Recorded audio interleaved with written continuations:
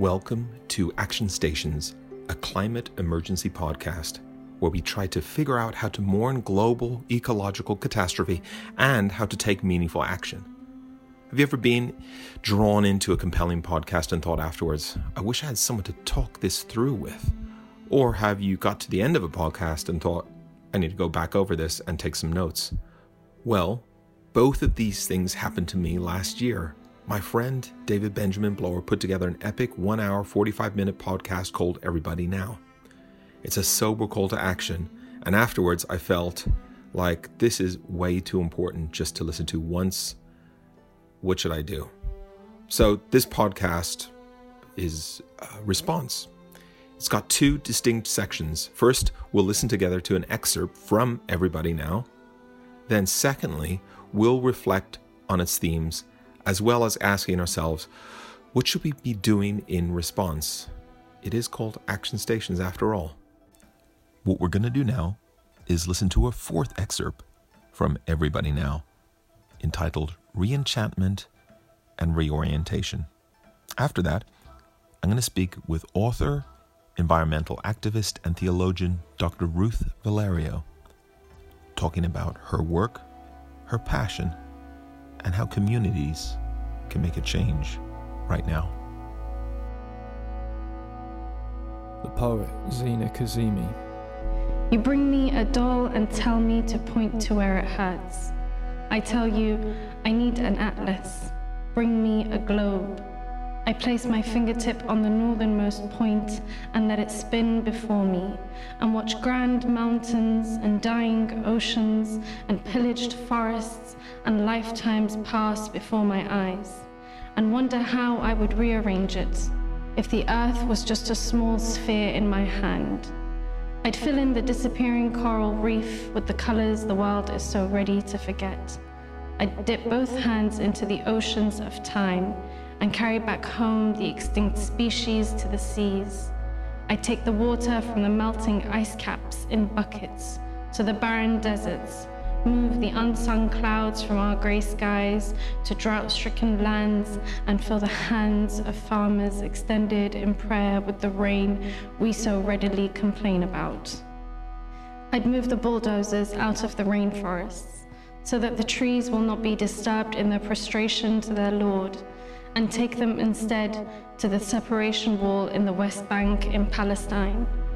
I'd bring watercolors, the calmest blue, the brightest yellow, to paint over the black blanket of pollution shrouding continents in eternal darkness, hanging over factories where little hands stitch their childhood into the hem of our skirts, watching their lives pass by in the reflection in the small, intricate mirrorwork on our dresses.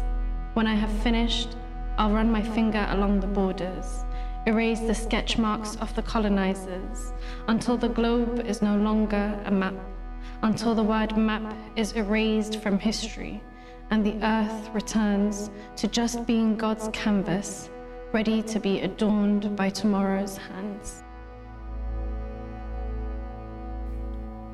I'm Rowan Williams, the Master of Magdalen College in Cambridge. I first woke up to some of the environmental crisis in my 20s. I was that generation that, I suppose, picked up from Rachel Carson and then from Schumacher. Those early voices, the first swallows of the summer, if you like, who were talking about the devastation that we were creating. And it clicked for me very, very strongly with some of the work I was doing as a theologian at the time.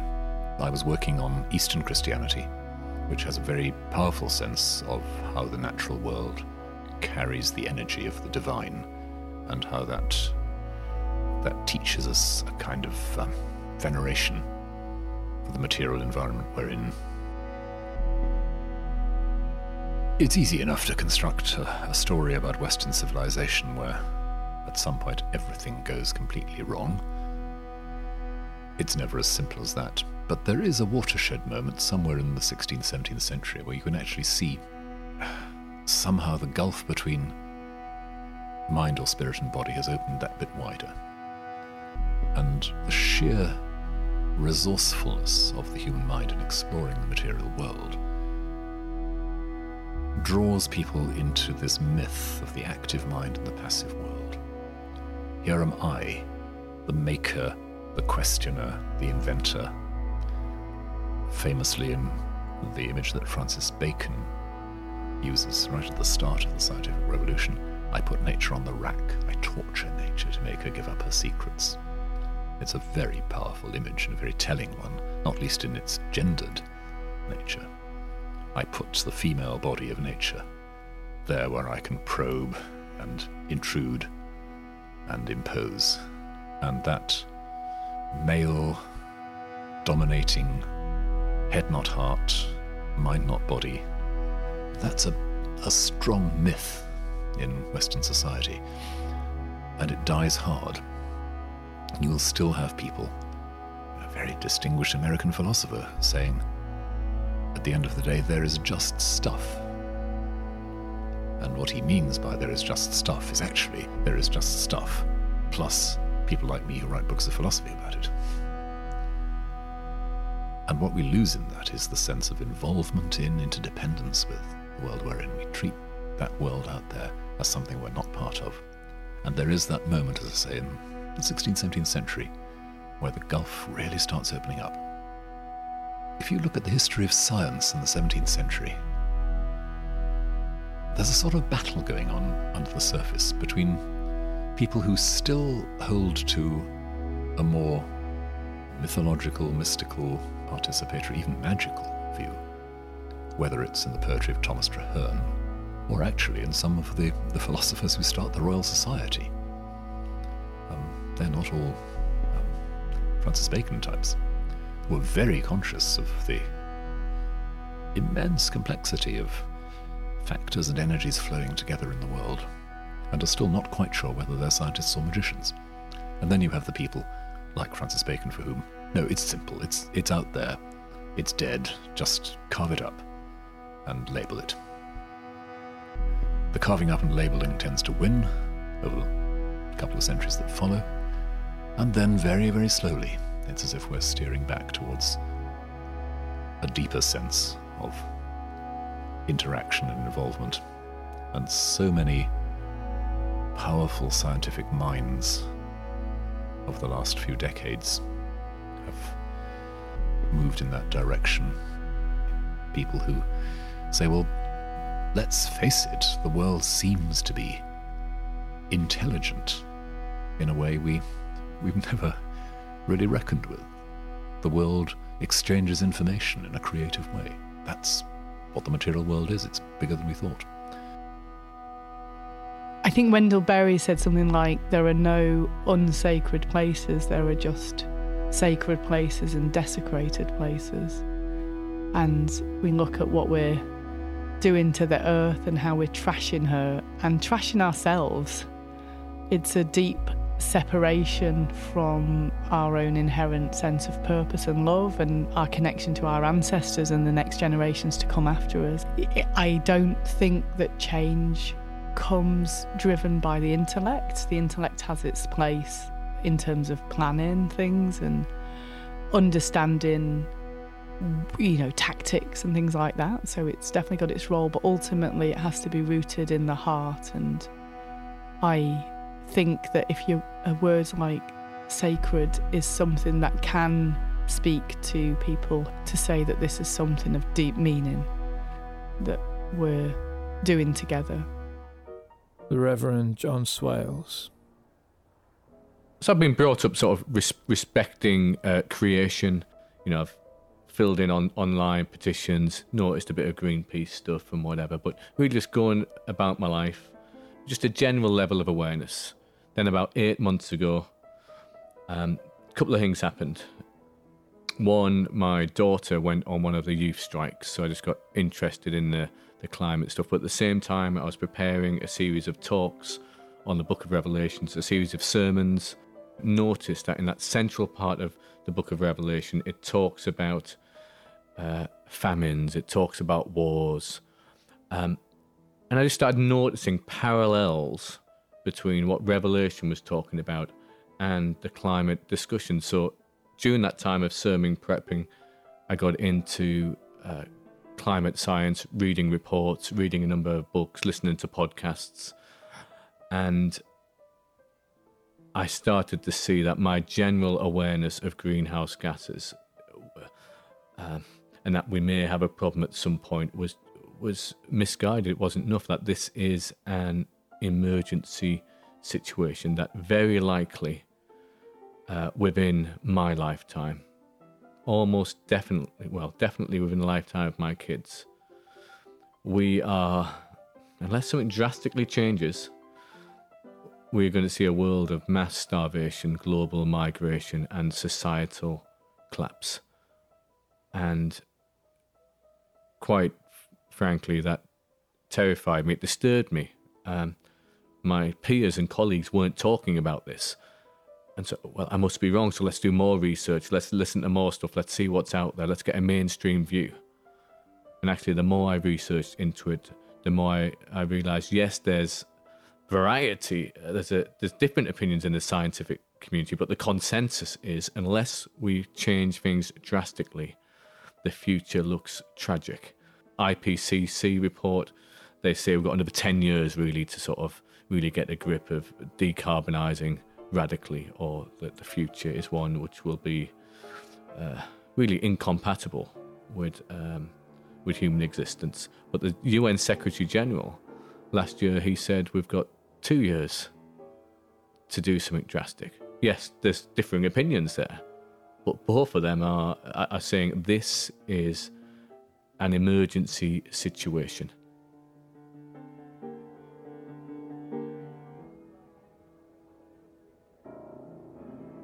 So I preached my series on the book of Revelation, and I noticed the parallels, that there's beastly forces at work today. The unholy trinity of unrestrained capitalism, of consumerism and individualism. I'm complicit with their power and force, and now my eyes are open. And as I look at the climate science, as we try and predict the future, well, all hell in one sense is breaking out. Climate change is a threat multiplier. We will see more wars. We will see more famines. We will see more disease. We'll see more refugees. All hell is beginning to break out. But what we see now in the Western world in a shadowy way, we will quite soon see in Technicolor.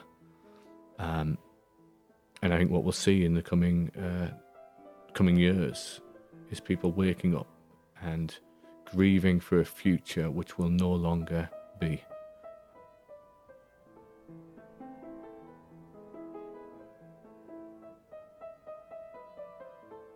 Actually, after preaching this series on Revelation, I fell ill with a chest infection, and for about 8 weeks I was really laid up in bed, antibiotics not working, staying awake at night,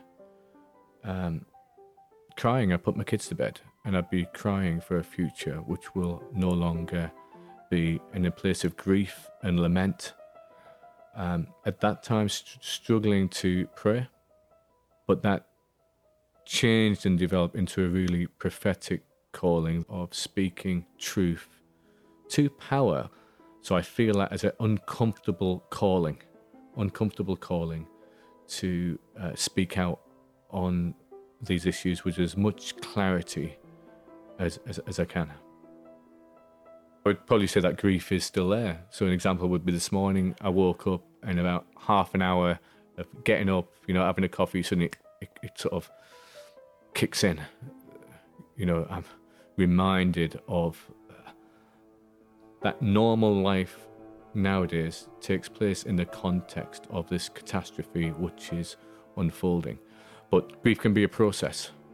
And for myself, I've been able to move from grief, which is almost like denial, then paralysis, to then being able to move forward with some level of hope. Or to go with Brueggemann, I was in a place of orientation. My world makes sense. I understand the climate science. I'm grieving. I'm in a place of disorientation. I don't know who I am. I don't know what the world is anymore. My worldview is collapsing and changing around me. but now I'm in a place of reorientation. So I'm not back at the beginning. I have grieved and I grieve, and there is some despair in that, but actually I've moved into another place where I reorientate my worldview, which means that I can actually get out of bed and do things. And part of that would be leaning into lament, but then also leaning into the activism.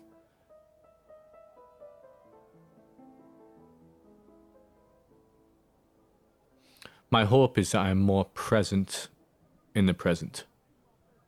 I thought I could dictate and control the future. Just in the sense of that's how I imagine things. I can't.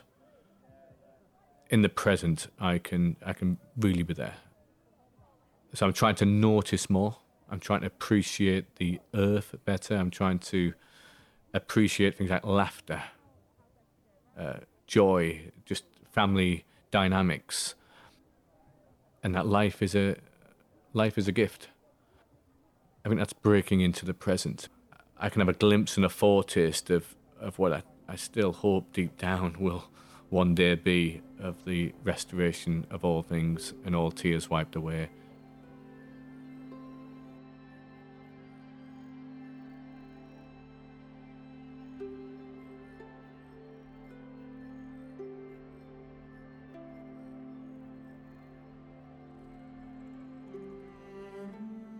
Thank you very much, Dr. Ruth Valerio, for joining us on Action Stations. Can you tell us a little bit about your role in Tear Fund? Yeah, so hi, Joel, it's great to be with you, and hello to anyone listening. Thank you for joining us. So I work as one of the directors at Tear Fund. I have the slightly crazy title of Global Advocacy and Influencing Director, which possibly makes me sound like the Pope, I'm not sure. But it's all around helping the church to understand integral mission, helping the church around the world. As Tear Fund, we work in about 50 countries, working in some of the poorest communities in the world. And we very much work alongside churches and church denominations. So part of the work of my teams, the kind of influencing side, if you like, is around integral mission and helping churches to understand that part of the gospel is responding to people's physical and poverty needs. And then advocacy is around calling on governments and businesses and global corporations to put in place the changes that we need in order to see the big systemic change. So it's a really exciting group. We work alongside our programmatic work. That's the work just that's on the ground doing that everyday poverty relief stuff. And we work alongside them, supporting them, helping them with advocacy, and also with that theological basis for the churches that we work with. Amazing. Can you tell me a little bit about your first moment of ecological activism or advocacy? Can you think about when did the journey start for you? The journey started in a more kind of headspace type way. So I was at university reading theology, and someone lent me a little book called Whose Earth that was a very simple, I don't think it's in print anymore, but it's a very simple look at what does the Bible say about caring for the environment. And that really just opened my mind to a whole area of my faith and to a whole way of seeing the Bible that I had never seen before. And so I came to it was almost like a second conversion, like the scales fell from my eyes. I suddenly realized this was something that I needed to get a hold of, that if this world was made by God and loved by God and belongs to God, then if there are problems in it, then that actually is something that, as someone who follows and worships God, I need to be concerned about and care about. So that changed my understanding. And then I quickly came to see that this wasn't just a a fresh understanding of the Bible that if it meant anything, I had to live it out in practice. So I started looking at the way that I lived. It became obvious to me that some of the problems that we were seeing were as a result of how we were living. So I started looking at the way that I live and how I could change some things with that. And then those bigger things that need governments and businesses to take action. So then I started getting involved in campaigning as well. And actually, funnily enough, all those years ago, Tear Fund was one of the organisations I got involved with. And they helped me channel my enthusiasm and gave me some campaigning things that I could do, and, you know, a group of people to get involved with. And similarly with a group called Arosha, where I found a lot of kindred spirits as well. So it grew from my faith understanding, which then needed to be worked out in practice. Wow. That's great. I'm glad that it was beautiful that it was a book. And I mean, you yourself have got a little, group of books that, hopefully there's going to be other people picking those books up and starting their journey. There's a term that was used in the Everybody Now podcast, which was reenchantment. And I would see that as a kind of returning to a sense of wonder and humility. I think when you're enchanted by something, you're kind of humbled by it, aren't you? I think it's about creating a fresh relationship between us and the natural world. So which people in the public eye do you think are doing a good job at kind of helping us get that sense of reenchantment with the natural world? I think the Spring Watch crew, Spring Watch, Autumn Watch, whichever, I think they are brilliant at just opening our eyes up to the wonder of the natural world that is around us. This isn't about, some incredible exotic wildlife program that takes us to the other side of the world, as wonderful as those are too. And goodness, we all enjoy those. But this is just about seeing the birds that many of us might have in our gardens, or visiting our balconies, or the flowers in the city park, or, so I think they are so good at helping us connect.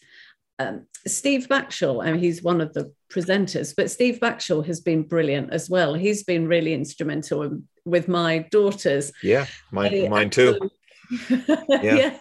Well, that's amazing, because you've got younger daughters. Mine are older, and they've kind of grown up with Steve Backshall, and he has inspired in them a love of animals and of wildlife and the natural world. David Attenborough, is obvious, but I think it's those people actually who, just really inspire that in us. And we can make such a difference if we lift up our fences a bit and to allow the hedgehogs through, and plant things that will attract the bees and the butterflies, have a little pond, doesn't have to be anything fancy. All of those things will really help. Your books have this feeling of hope and life. There's not like crisis imagery. They don't have these titles which are alarmist. I'm assuming that's on purpose. Yeah, well, thank you. And funnily enough, so I've written a few books, and totally not deliberately. I realised that apart from the children's book, they all have the theme of life or living or lifestyle or something in the title. So it must definitely be a theme for me, because none of that was intended. One that's been quite a bestseller called L is for Lifestyle, Christian Living That Doesn't Cost the Earth. And that is a really practical look that helps us think, okay, what are the things that we can actually do? I wrote the Archbishop of Canterbury's Lent book a couple of years ago. So I've and some other books as well. So quite a lot for adults. And people had often said to me, oh, you should write something for children. Particularly L is for Lifestyle would translate well into a children's book. And, I'm not a children's writer, and I didn't think that was a skill set that was mine. And then it came back to me during the pandemic, during the first lockdown. I thought, this could be a lockdown project for me. But again, I'm not a children's writer. So I contacted a good friend of mine called Paul Carenza, who's a comedian and a BBC scriptwriter. He's just absolutely brilliant, and said, do you want to work on something with me? So we co-wrote it, and I gave him most of the material, though some of it was his too. But I gave him the material, and then he wrote it into a primary school aged book. And it's just brilliant. It's called Planet Protectors, 52 Ways to Look After God's World. And Paul brings his quirkiness and fun to it, as well as it being challenging, and it's fully illustrated throughout. So it's possibly my favourite book. I think it's great. And Paul just did such a good job. Excellent. When you're communicating to people that you've never met before, what percentage of your communication is talking about the stark realities of crisis, and what percentage is like presenting, and here's the hope? I've spent a lot of the last 30 years or so with the basic message of there is a crisis coming. If we don't take action, this is what is going to happen, and going through that in quite some detail, giving some biblical material as to why this is something Christians should be concerned with, and then moving on to how we can act. I realized a little while ago that all of those predictions that I'd been talking about for so long were reality. We were seeing increasing numbers of people being pushed back into poverty, species going extinct, increasing wildfires, extreme weather events, coral bleaching, all of those things, droughts, floods, crop failure, the kind of thing that Tear Fund sees every day. All of those things, I just realized we're in the crisis. So I'm now looking more at, okay, we are in a crisis. How then as Christians can we keep living and keep acting and keep responding with faithfulness and with hope and with courage and with resilience? So I'm now more looking at different tools that we can have in order to help us keep responding. Because the danger is that you look at all these crises and you either throw your hands up in the air and curl up under a duvet for the rest of your life, or you say, well, we're in a crisis, so there's no point doing anything about it. But it really does still count. Every fraction of a degree matters. The action that we take today, even if we didn't take the action we should have taken yesterday, the action that we take today will still impact tomorrow. So it is all still to play for. So we haven't got the luxury of curling up under a duvet or saying, I'm not going to bother. We need to take action. So how do we do that? So I think a lot more of my focus is on that kind of messaging now. Yeah.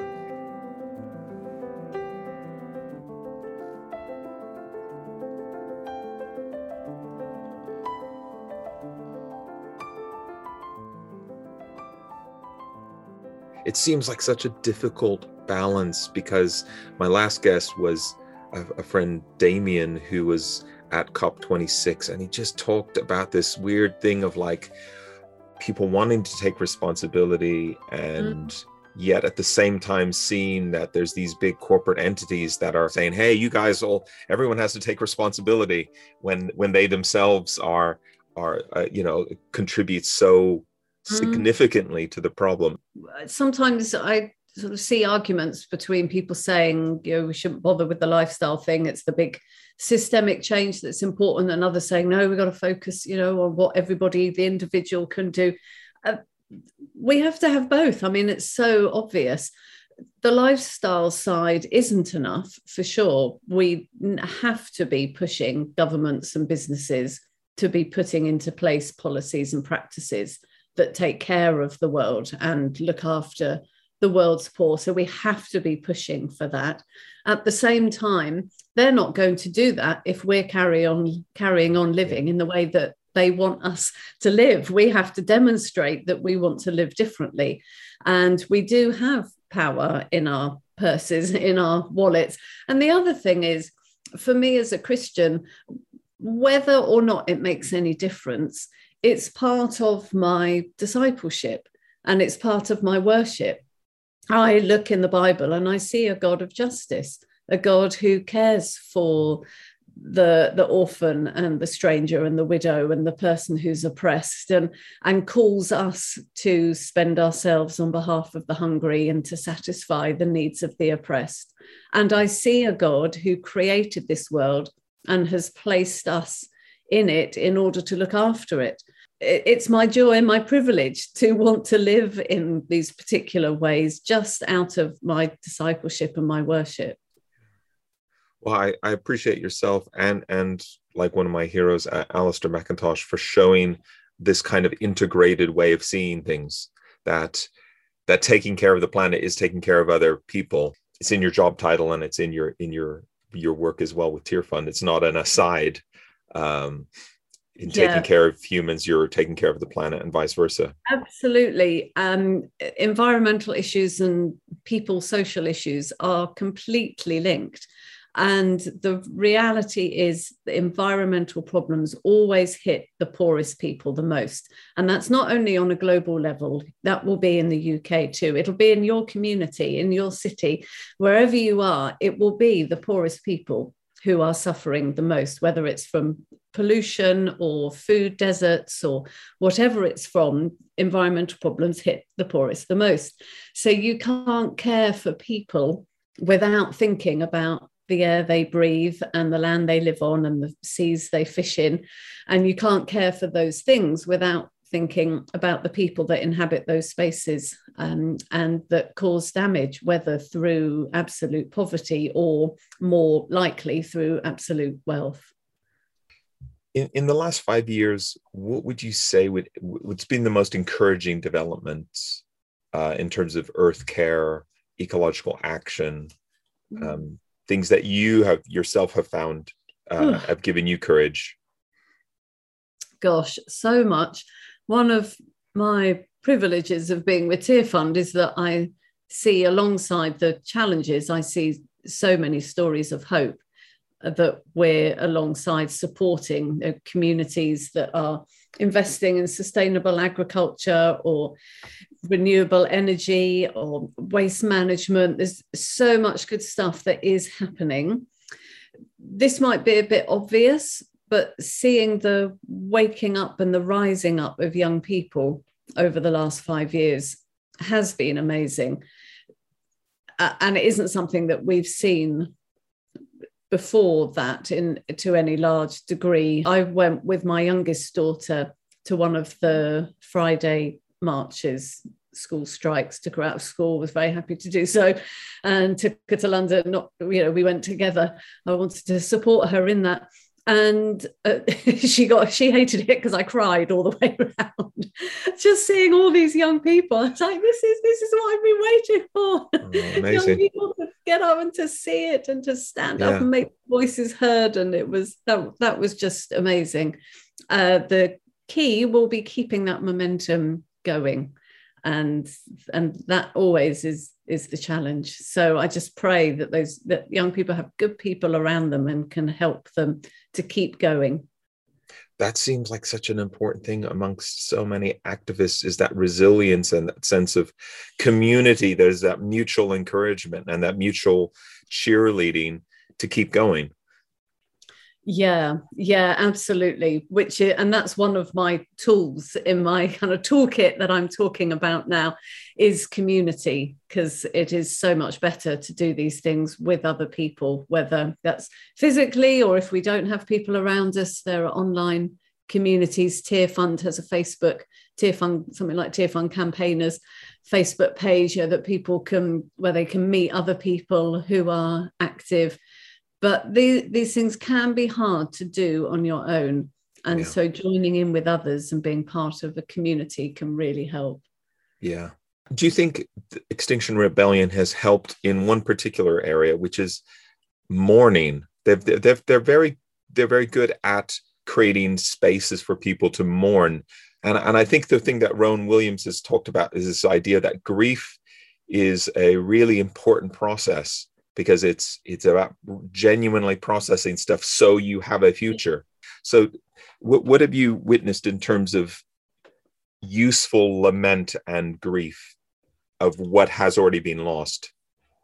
Yeah, just to say, I do think that is really important, that we don't rush to hope too quickly, but we do allow ourselves actually to look full face at the horror of what is around us and of what we're causing, and to lament that, and to grieve it, and to repent, and to allow ourselves to have that space. Actually, the Christian wing of Extinction Rebellion, Christian Climate Action, have really good resources around that. There's a book that they wrote called Time to Act, and that has some good resources in there. So I'd point people to that. But I think having that time to acknowledge how we feel, and to acknowledge in terms of our repentance for our part in this is important. So thank you for mentioning it. And I'd like to just ask one more question, and that is going back to that sense of community. Can you just give us one thing as communities of churches, perhaps, that you, when you are talking to local churches, what is it, one thing that a local church can do? Well, there are so many things, but I would bring all of that together and say that actually the best thing a church can do would be to sign up to EcoChurch, to the EcoChurch scheme, because there you get all of the resources and the help that you need. And it brings you into a community. There's, I think, over 4,000 churches that are part of EcoChurch. And so you join that community and you can get all of the help and the resources and the support. That's the word I'm looking for, the support and the encouragement by being part of that. So join EcoChurch and then everything else will follow. Amazing. Well, Ruth, thank you so much for speaking and sharing and fighting and giving people a vision as well for a different world. Thank you. It's my pleasure and really good to chat with you today. Oh, I really, really enjoyed that conversation with Ruth. She's so down to earth. She doesn't at all downplay the stark realities, but at the same time, she's just filled with so much hope and some great stories, and so glad she's written all these books.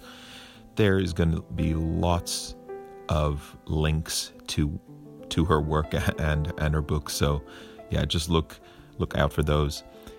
But this has been a really inspiring conversation. I hope you've found that as inspiring as I did. If you're feeling inspired, make a little action plan. We've actually provided a downloadable, printable eco action plan in the description. Doesn't matter how old or young you are, we can all do something practical. In the description, there's also a link to an Earth Day bingo chart with actions that might help you with your action plan. So, action stations, everybody. Let's reconvene soon. Bye for now.